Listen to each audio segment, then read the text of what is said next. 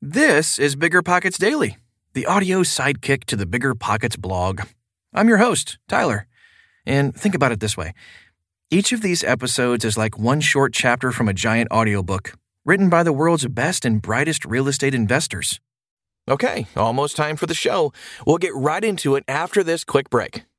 You're trying to close on your next rental, so why is your insurance company dragging its feet? With long lead times and never-ending paper forms, it's no wonder it takes forever to finally get a policy. Modern investors deserve better. They deserve Steadily.com. At Steadily.com, you'll get fast, affordable landlord insurance available online 24/7 in just a few clicks. You can even get next-day coverage, which takes just minutes, by the way, to obtain. And you can do it all from your phone. Steadily was founded by landlords who created insurance products tailored to the unique needs of this industry. It's their sole focus, and that's why landlords nationwide consistently rate them 4.8 out of 5 stars. So whether you've got a single-family, short-term, or multifamily portfolio, Steadily.com can secure the best coverage at the best price to protect your properties. Discover how Steadily can save you both time and money on your rental property insurance. Visit Steadily.com for a commitment-free quote tailored to your needs today.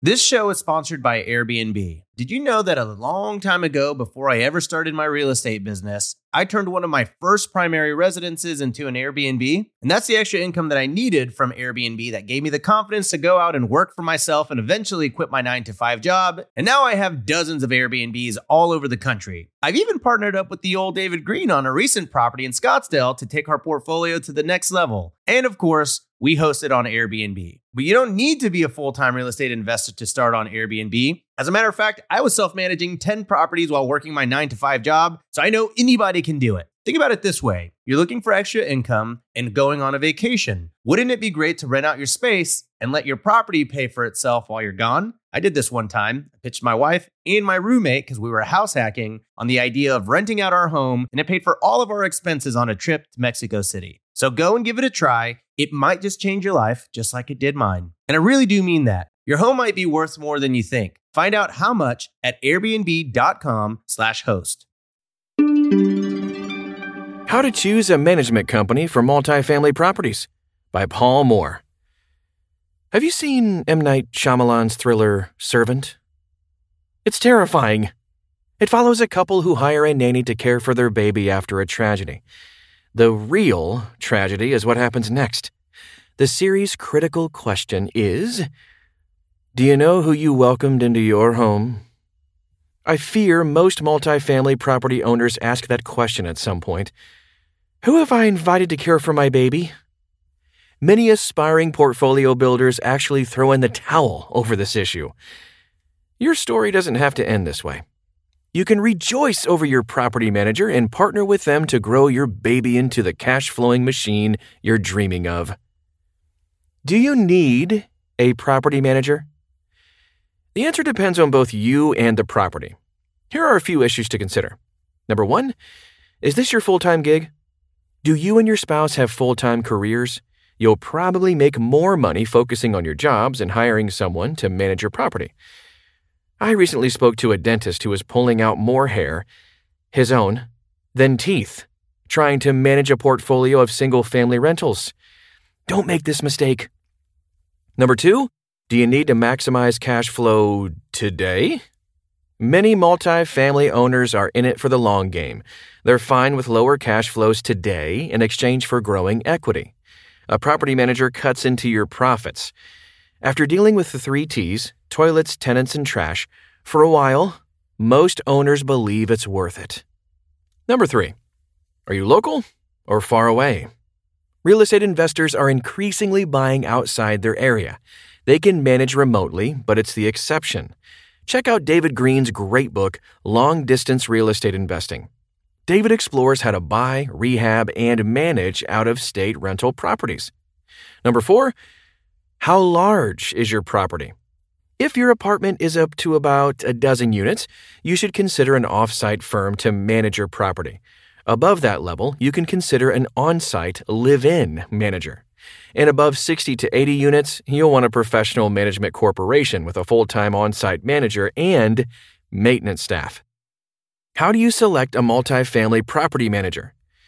You didn't get to choose your parents, but you can choose your property manager. Here are some thoughts and questions for your consideration. I'm focusing on the off-site property manager, but these principles apply to live-in or corporate managers as well. Number 1, interview a broad variety of managers. Don't just hire the first person you speak to. Number 2, utilize an objective evaluation system. It will be tempting to hire the person you like best, probably someone similar to you. An objective scorecard will help fight your natural biases. It's best if you have someone alongside you to help make this decision, someone objective who will tell you the truth. Number 3, meet them in person. Our brains are designed to spot sincerity and deceit. Look in their eyes. Hang out with them for a while. See how they talk about their spouse, their staff, and their tenants. How do they treat the waiter or maintenance person? Do they tip generously? And remember the names of unimportant people? Do they share your views about landlords, tenants, and the world? They don't have to check every box, but they'd better check most of them. Number 4, systems and software. Do they run their company on a spreadsheet? Or, like a guy I know, on a yellow legal pad? What software do they use to collect rent and process payables and make reports? Can they show you proof that every escrow account is fully funded? Do they bristle when you ask that question? Number 5, marketing and tenant screening. How do they locate new tenants? How aggressive are they in spreading the net when there's a vacancy? But how careful in enforcing standards and saying no to tenants who aren't a good match? Is there any hint of discrimination in their processes? Number 6, references. Check their references, both the ones they give you and those you uncover. What do current and former landlords and tenants say about them? Locate some who no longer use them and find out why. Number 7, criminal checks and death by Google. Do a criminal background check on your top candidates and their staff. Deeply Google them and their current and former properties and companies. Some angry tenant comments can actually be a good thing in context if they mean they're doing their job and effectively evicting bad apples. Number 8, repair personnel and procedures. How quickly and effectively do they respond to repair requests? Do they perform routine cleaning and maintenance or only react to emergencies? Is there any hint they're profiting from unnecessary or overpriced repairs? Do they employ competent internal staff or work with licensed and insured third parties? There are pros and cons to each. Number 9, timeliness and legal stuff.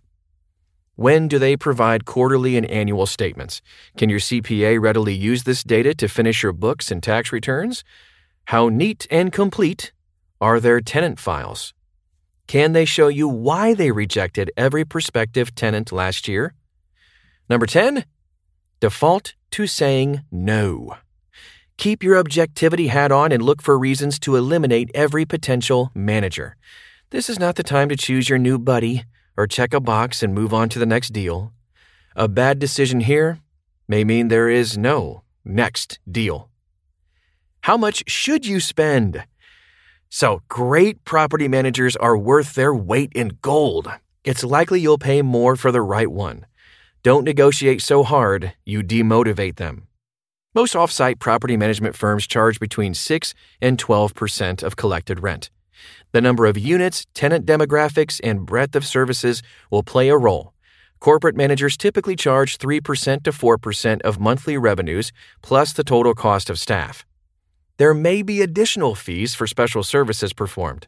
These may include advertising, evictions, filling vacancies, or repairs. Don't expect free labor, but don't be scammed with bogus charges like lease renewal or vacancy fees either. A friend of mine gets a 50% discount by filling vacancies and doing all of the maintenance himself. This may be a good plan for some. Partnering for growth. Hiring a great manager may be the difference between you retiring with a large cash-flowing portfolio or giving up in year 2. But a great property manager can help grow your portfolio too. Property managers will hear about acquisition opportunities you'll miss. They know about landlords preparing to retire and sell, and other discouraged owners who are giving up or even losing their portfolios. Will they share this info with you? Why would they give you the heads up before a dozen other clients? You know why. Because you treat them like gold. You will regularly appreciate their efforts. You will refer them to others. You will drop them cards and gifts and bonuses at various times during the year. You will write glowing online reviews. You'll know their kids' names and give them $2 bills. Practice the golden rule with your property manager, and they'll pay you back in spades. And you'll be more profitable, have more peace, and leave this world better than you found it. And that's a good goal for all of us. That's a wrap on today's episode of Bigger Pockets Daily. If you're enjoying the show, can I ask for a favor? Please leave us a rating and review in Apple Podcasts. It takes a few seconds, and your feedback really helps us out. Thank you. Oh, really? And we'll see you again soon.